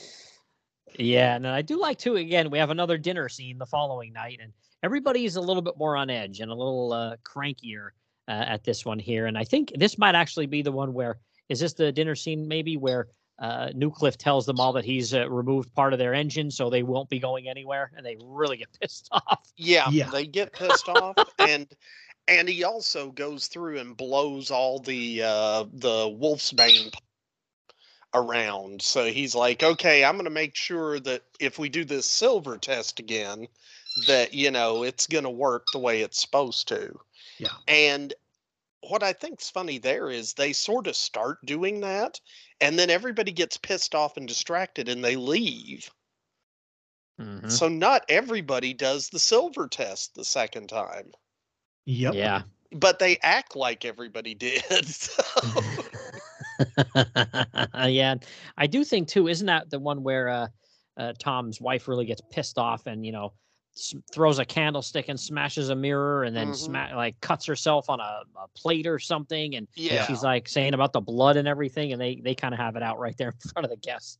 Yeah, because that's actually the bit that causes the whole dinner thing to break up. And so they don't finish the werewolf testing, as it were. So, which. Yeah. I do feel bad for his wife in this. She's just. Oh, yeah. Because she's just trying to be a good host. She's trying to be a good friend. What she sees in Tom, # his money, I don't know. But, the dude is just not a good human. No. Yeah, he's not anything to want to be like. You don't want to mimic Tom. Well, and there's that great scene right after he reveals to everybody that, I'm hunting a werewolf, and he's in the room with her. In the bedroom. Yeah, and she just says, and Paul, what if I'm the werewolf? Or Tom, what if I'm the werewolf? And he just looks at her and goes, bang! It's like, oh, okay. He makes like a finger gun at her and goes, pow! Yep. And he does it dead serious, too. He doesn't do it like, ha, isn't this funny? As if, I'll shoot your ass, too. I'm like, wow. Yeah. Tom's a freaking nut. Yeah, and the dog even is like, get me out of here. Oh, man, yeah. So good stuff. But again, they have a crazy dinner scene. But here's one of my favorite parts of this crazy movie is, then we see Tom has his own chopper pilot, a machine gun, and, he's going to get the chopper pilot and they're going to go find the wolf with the chopper. And sure enough, within like 2 minutes of being in the air, he finds him and he's blasting away, with his machine gun trying to kill it. And it doesn't take long for, there's a big skirmish inside a barn. And this is one of the other things I noticed, too, that I had never noticed before with this movie. When he gets into the chopper with the pilot and they take off, there's a red, like, flashing light on the top of his chopper. I'm like, did he steal a police chopper? Yeah. It's whatever Amicus could rent, I'm telling you. Possibly. I'm not going to say it wasn't. So well, it's like, holy crap. You just don't buy choppers that have red lights on the top of them unless you're a cop or, it's a, life flight or something here, man. That's not how it works. They don't just give those out.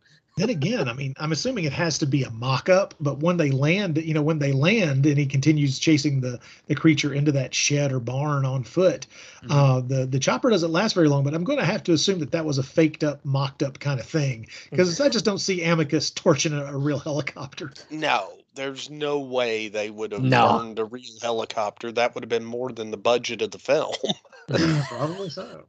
Probably the fuel for the chopper was more than the budget for the film. Okay, what they really did was they called the air ambulance service, and they just kept calling them to come and get somebody and haul them to the doctor, and they just filmed it. So that'd be smart.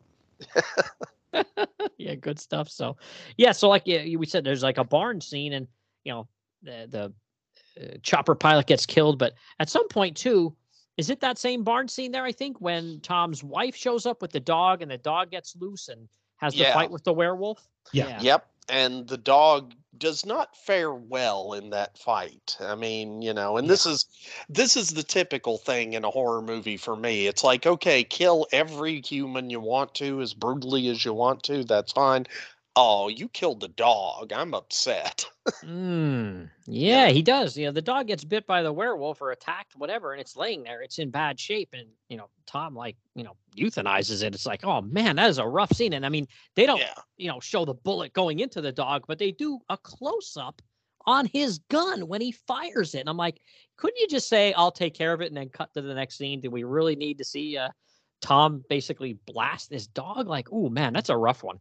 Yeah, and Davina's really broke up about this, and I mean, and it's actually important to the plot later, but she's actually got the dog in her lap and's cuddling it and petting it, and it's laying there bleeding and whimpering, and he just gets Davina and the professor to take her back to the house so he can, pop a cap in the dog.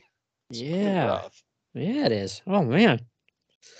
But yeah, so Tom goes off the deep end after this. He's just waving the gun around and he's really screaming and yelling at everybody. He's absolutely goes berserk after this. And they find good old Arthur Bennington dead, or at least Tom does. And he's like, there's blood all over his room and handprints and everything else. That's a pretty wild scene. We don't know really. It's hard to tell when that happened, but that's at least one more person that's dead now too. So a couple of people dead here now. Well, the pilot Bennington. I think we got 3 dead here now. Yeah, because the helicopter pilot, made the gargantuan error of getting out of the helicopter. Yeah, never do that. Yeah, he should have stayed in there. Yeah, stay in that thing with it running, and if you see a werewolf come at you, just take off. Well, I don't understand why he was on the ground at all. It's like, drop your dude off and hover. Yeah. Don't even land. But yeah, don't even land. Just drop him off and hover. He can call you back. But okay, and why was the helicopter destroyed? Because Tom was just shooting randomly at the werewolf That's true. while it was fighting with the helicopter pilot. My thought on that is, I'm not so sure it says that the werewolf ripped out his throat. I don't know. I think Tom may have popped a cap in the helicopter pilot. A straight bullet. Because, he was shooting at him with a machine gun from 20 feet away. I'm just saying. Yeah, he might have actually it's a possibility, yeah. Took out his own pilot there. So right now at that point, I honestly believe that it's Werewolf 1, Tom 1. That's true. Well, let's be clear. In this entire film, it's Werewolf, who knows, New Cliff, pretty much everybody. So. Yeah. Nobody would be in this situation if it wasn't for him setting it up. So every one of those deaths, you're right, was directly a result of him. So good job, Tom. Mm-hmm. Yeah. What a party. Yeah. This is why rich bastards like this cannot be allowed to have these kinds of estates and that much wealth. They're just gonna go on werewolf hunts. This is what they all want to do anyway. Okay, let's be honest. I want to go on a werewolf hunt. Okay, I just don't have the resources. If you suddenly had $10 million or $20 million, guess what would eventually happen? Oh yeah, there'd be you'd be hearing about it on the news. Nick Brown's werewolf party. Yeah. Free cocaine. Oh man. So here, and they do try to again point the finger even more at Paul Foote because he tries to take off, and I love how he gets zapped by an electric fence and falls out of a tree. And of course, Newcliffe was watching him the whole time and, sticks a gun in his face and says, get back to the house. And they go back there and it's like, this is when he kind of feels like, we're going to have like a Russian roulette kind of deal, but everybody's going to stick a bullet in their mouth because the silver bullets are in there and there's no way to, fake that because I guess Dr. Lundgren kind of says, hey, in this day and age, you could have some kind of, rubber cement or something on your hands that, the silver wouldn't get in. Yeah. But nobody's gonna. This is another good line. Nobody's gonna varnish the inside of their mouth. Not that he knows of, anyway. At least, right? I was gonna say he hasn't met my dentist, but anyway. But yeah, that's an interesting scene because they all start to do it, and he says can't play favorites, and he gives one to his wife. And if, it's a really quick scene, but he drops the bullet into her hand and she kind of makes a face like almost like she's in pain, but the camera quickly switches away back to Tom. And then you hear her kind of whimper and he turns around and looks at her and her hand's all hairy and clawed. And he's like, what? And, at the snap of a fingers, she turns into a German Shepherd with a bad wig and attacks Tom. Yep. And he ends up having to kill his own wife. Yeah, that's wild.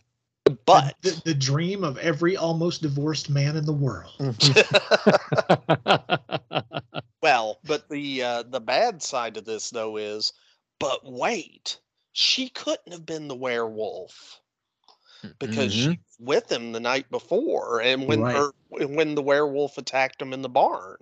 And that's when you realize that she must have been bit some way. Yeah, well, it was that night. It was that cut on her hand. Yep. Because she was petting the dog that had been bit by the werewolf, so it had werewolf cooties in its blood.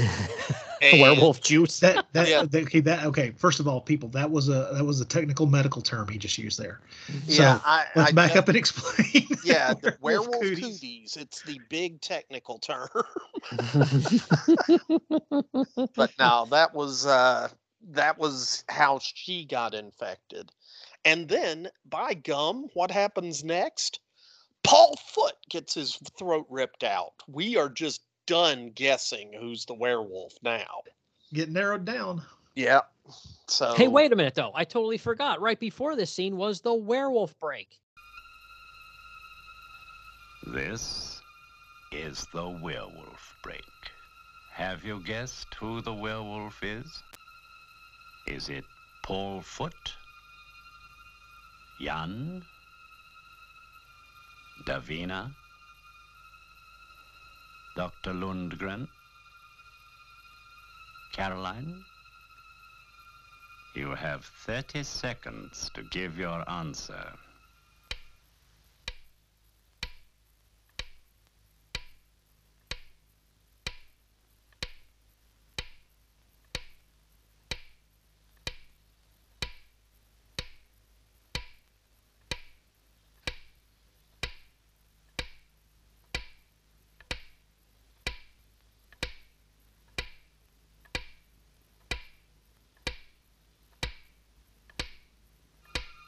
Made up your mind. Let's see if you're right. Oh yeah, that's true. That's true. Yeah, it's like the craziest part of this movie, but probably the most unique part about this movie. It's it's time for a werewolf break, and you get the voiceover guy, and he says about there's been clues given, which maybe there were, maybe there weren't. I don't know. I'm no Sherlock Holmes, but I don't remember a whole lot of clues. But some of the cast are dead, so that's some clues, right? It can't be Pavel. It can't be Burkhardt or whatever. It's not Bennington, yeah. Yeah, Bennington. So thanks for the clues. A couple of dead people, but it's like a clock face, and it runs off for about 30 seconds and shows who's left, basically. And that's pretty cool. And it's like if you have a chance to give your answer for the werewolf break here, and of course everybody's like, well, let's see, it's one of those couple of people. Well, and here's the thing about the clues in the werewolf break. I think if they had known going into the film that it was going to have a werewolf break, maybe they would have put some more specific clues there. But as they said, it was just sort of dropped in after the fact. Mm-hmm. So, it is what it is. Yeah, still a fun addition to it, though. Yeah. I agree. Oh, I agree, and it's unique. Yeah, so there's poor Paul Foot laying there. He's dead, so the red herring is now dead, and all that's left is Jan that isn't right there in the room or dead at this point. Yeah. Because we have Newcliffe and we have Davina and we have Professor Lundgren. Yeah. So Newcliffe is like, well, I got a pistol and I got one bullet left in the clip, so it's going to be mano a mano, me versus the werewolf here, and it's an interesting scene. It doesn't last very long. Maybe a minute. Yeah, not very long, where he goes out on the grounds and has a confrontation with the werewolf, and he winds up shooting the werewolf with the silver bullet after a little bit of a tussle. And this is a part 2 in this movie that really kind of shocked me when I saw it. I didn't see this coming at all. He comes back to the house, and you have Professor Lundgren there, and you have Davina there, and he actually looks at her and says, "Oh, sorry," because he basically just kills her boyfriend, and he sits down and takes his jacket off, and he's been bitten. So, what did you guys think of this part? I thought it was very appropriate and just that he ends up getting the bite. Yeah. So he's got werewolf cooties now too. Mm-hmm. Well, to my mind, I did not think this at the time. First viewing, probably even second and third viewing, it's like, of course, it's kind of the standard 70s downbeat ending where the protagonist is the curse, whatever horrible thing is turned upon him at the end. It's one of those standard horror movie endings for the I guess it started in the 60s, but definitely prevalent in the 70s, which is we're going to tag you right there at the end with a uh-oh kind of thing before the end credits roll. But along with a lot of other things about this movie, my attitude toward it has changed to the point where it is one of those things that I like kind of most about it, which is the movie has been pointing out the entire time that the old idea of be careful when you chase monsters, you become them. And he not only has obviously become a monster in his quest to kill this creature, but now literally he has become one. And I kind of it's another thing that I really like about the movie now. Mm-hmm. No, that's a good observation. Yeah. Yeah, I think it's really good. So, they're all looking at him like, dude, you're going to turn into a werewolf. Like, what are you going to do? And Lundgren kind of goes for his gun. And this really blew my mind. Newcliffe kind of like pushes him away and is like, don't worry, I'll take care of it. And they show him walk into the house and he gets the rifle and, he commits suicide. And it's like roll credits right after you hear the gunshot. It's like, wow, a crazy ending. Yeah, for real. I would refer my podcasting partner Troy Gwynn and I have often talked about the joys and despair involved in a 70s movie ending, and this is a good example. Yeah. At least Davina survived. So and she's single now. Looking at you, Peter Cushing. I was just gonna say, Professor Lundgren's gonna be like, "Hey, I know all about werewolves and archaeology." she's gonna be in therapy for the next century. It's just. Oh, it was the 70s. They didn't have therapy. They had cocaine. I was just gonna say Quaaludes. Well, you obviously couldn't see me put quotes around therapy, so yes. Yeah. So that's it. So any final thoughts here on this one, guys? What do you think, Nick? I'm going to continue my campaign to have all films include a werewolf break. But other than that, it's going to be weird for those chamber dramas to suddenly have a werewolf show up, but that's just their problem. They just got to deal with it. Hey, get with the times, buddy. Werewolf breaks. No, but I really do like this movie, and I'm glad we had a chance to talk about it because I don't feel like it gets enough love. And it was one of the last Amicus films. Yeah. I think they did The People That Time Forgot and At the Earth's Core, and then it was The Land That Time Forgot, The People, and the last movie they did was The People That Time Forgot, because that's when they kind of ran out of money too. So. And if you see that film, you can tell they're running out of money. Oh yeah, for sure. But but hey, it had Patrick Wayne. But no, that's my take on it. So, how about you, Rod? Like I say, it's a movie that I guess I've just kind of subconsciously loved my entire life. Evidence being that I've bought it far too many times for a sane human being. And nowadays, I guess I'm fully out of the closet as of now, as someone who absolutely loves this movie, and I'm willing to defend it. It's something that I think is unique from not just the 70s, but I think in werewolf cinema to a large degree. I mean, this weird combination of elements, I don't think I've seen exactly before or after. I mean, Agatha Christie, Most Dangerous Game, werewolf. Yeah, sure. The thing I have to admit is that, it has flaws. I do love it, but the the elements of it that make it work really, really well. I have to admit, as I said, that it's something that I truly love, and I can't believe I'm going to say this, but I'm honestly of the belief that this story, even if they went back to the original short story, is ripe for a remake. This I'll could start be the Kickstarter right now. I'm telling you, this could be. It doesn't even matter which way they decide to visualize the monster itself. This has the makings of a great modern day lycanthrope film, and there's just so much meat on this bone to refer back to cannibalism again. But Thank you, this Paul. is yes, I think it's good. I think that there's a really good script to be had that could even be a little bit closer to the original short story if they wanted to. But this is a solid piece of work, and I'm surprised that clearly we're not the only people who enjoy this film. I mean, it's been released on Blu-ray twice, so one could argue that may be just because maybe the rights are cheap. I don't know, but it's an impressive little film. One that you're not going to enjoy if you just don't like 70s movies in the first place, if that period of filmmaking is not something that appeals to you. But if you, there's something about this. I'm really surprised at how much I enjoyed it in the year 2022 as opposed to 1993 or whenever I first saw it.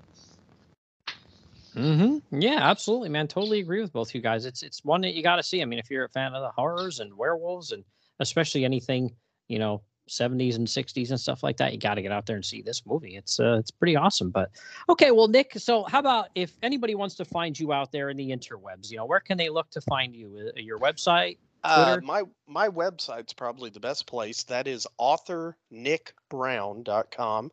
And remember that Nick is spelled with no K because my parents were poor and they couldn't afford one. So it's authornickbrown with no K.com. And then you're on Twitter too, aren't you? At BMovieMan, I think. At BMovieMan. I'm on Facebook at BMovieMan. And of course, you can also get to me through the BMovieCast website, which is bmoviecast.com. So come on over and check it out. I promise that we won't have a werewolf break or, unfortunately, cocaine. So. We won't hold that against you. So what about you, Rod? Bloody Pit, right? Yeah, the blog is kind of the jumping off point for everything I do these days. Well, everything I've done for, 16, 17 years. The Bloody Pit of Rod is the blog where you'll find links to just about anything and everything that I do. Even the occasional odd long form essay where I rant about something ridiculous or out of the ordinary. But it's all movie, TV, or genre film related. And there are the two podcasts that I do, which are the NashiCast, which is in its 12th or 13th year. I sometimes forget exactly how to count. The Bloody Pit, which is the podcast that I do where we cover just about anything that isn't a Spanish horror film involving a werewolf. And then there is a third podcast I'm involved with.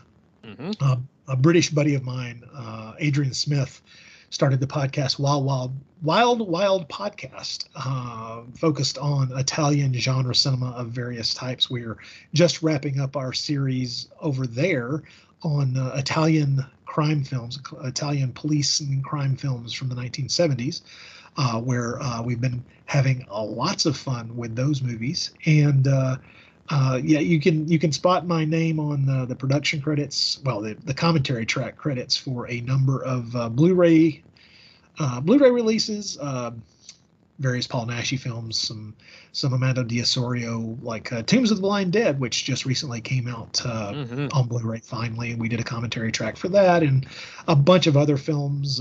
So I'm out there running around doing things, and you can find information about almost all of it on the Bloody Pit of Rod.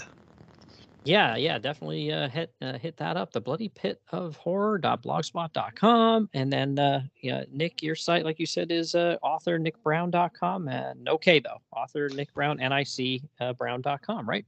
Yep, that's it. So thank you for pimping my stuff, and thanks for having me on the show, by the way, Billy. Yeah, awesome. It was great to talk to you guys. Thanks to you and Rod for coming on. Rod, like I said, this is your second time on. We talked about a Naschy film probably around this time last year. I think it was October, September, August, somewhere in there, and that was a blast too. So, yeah, thank you guys both for being on. This was great. I appreciate it. Glad to be here. Thank you for the invite. Yeah, for real. This was a lot of fun. Awesome. Well, all right, I'm going to step out here quick for a break, and then I'll be right back to wrap up the show.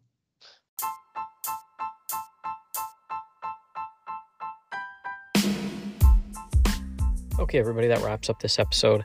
Once again, I want to thank Nick and Rod for being on the show. Two really good guys, got a lot of cool stuff going on, so definitely check the show notes.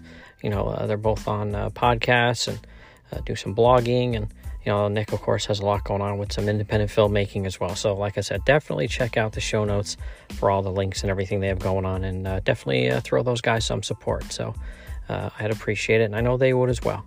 All right, take care, everybody.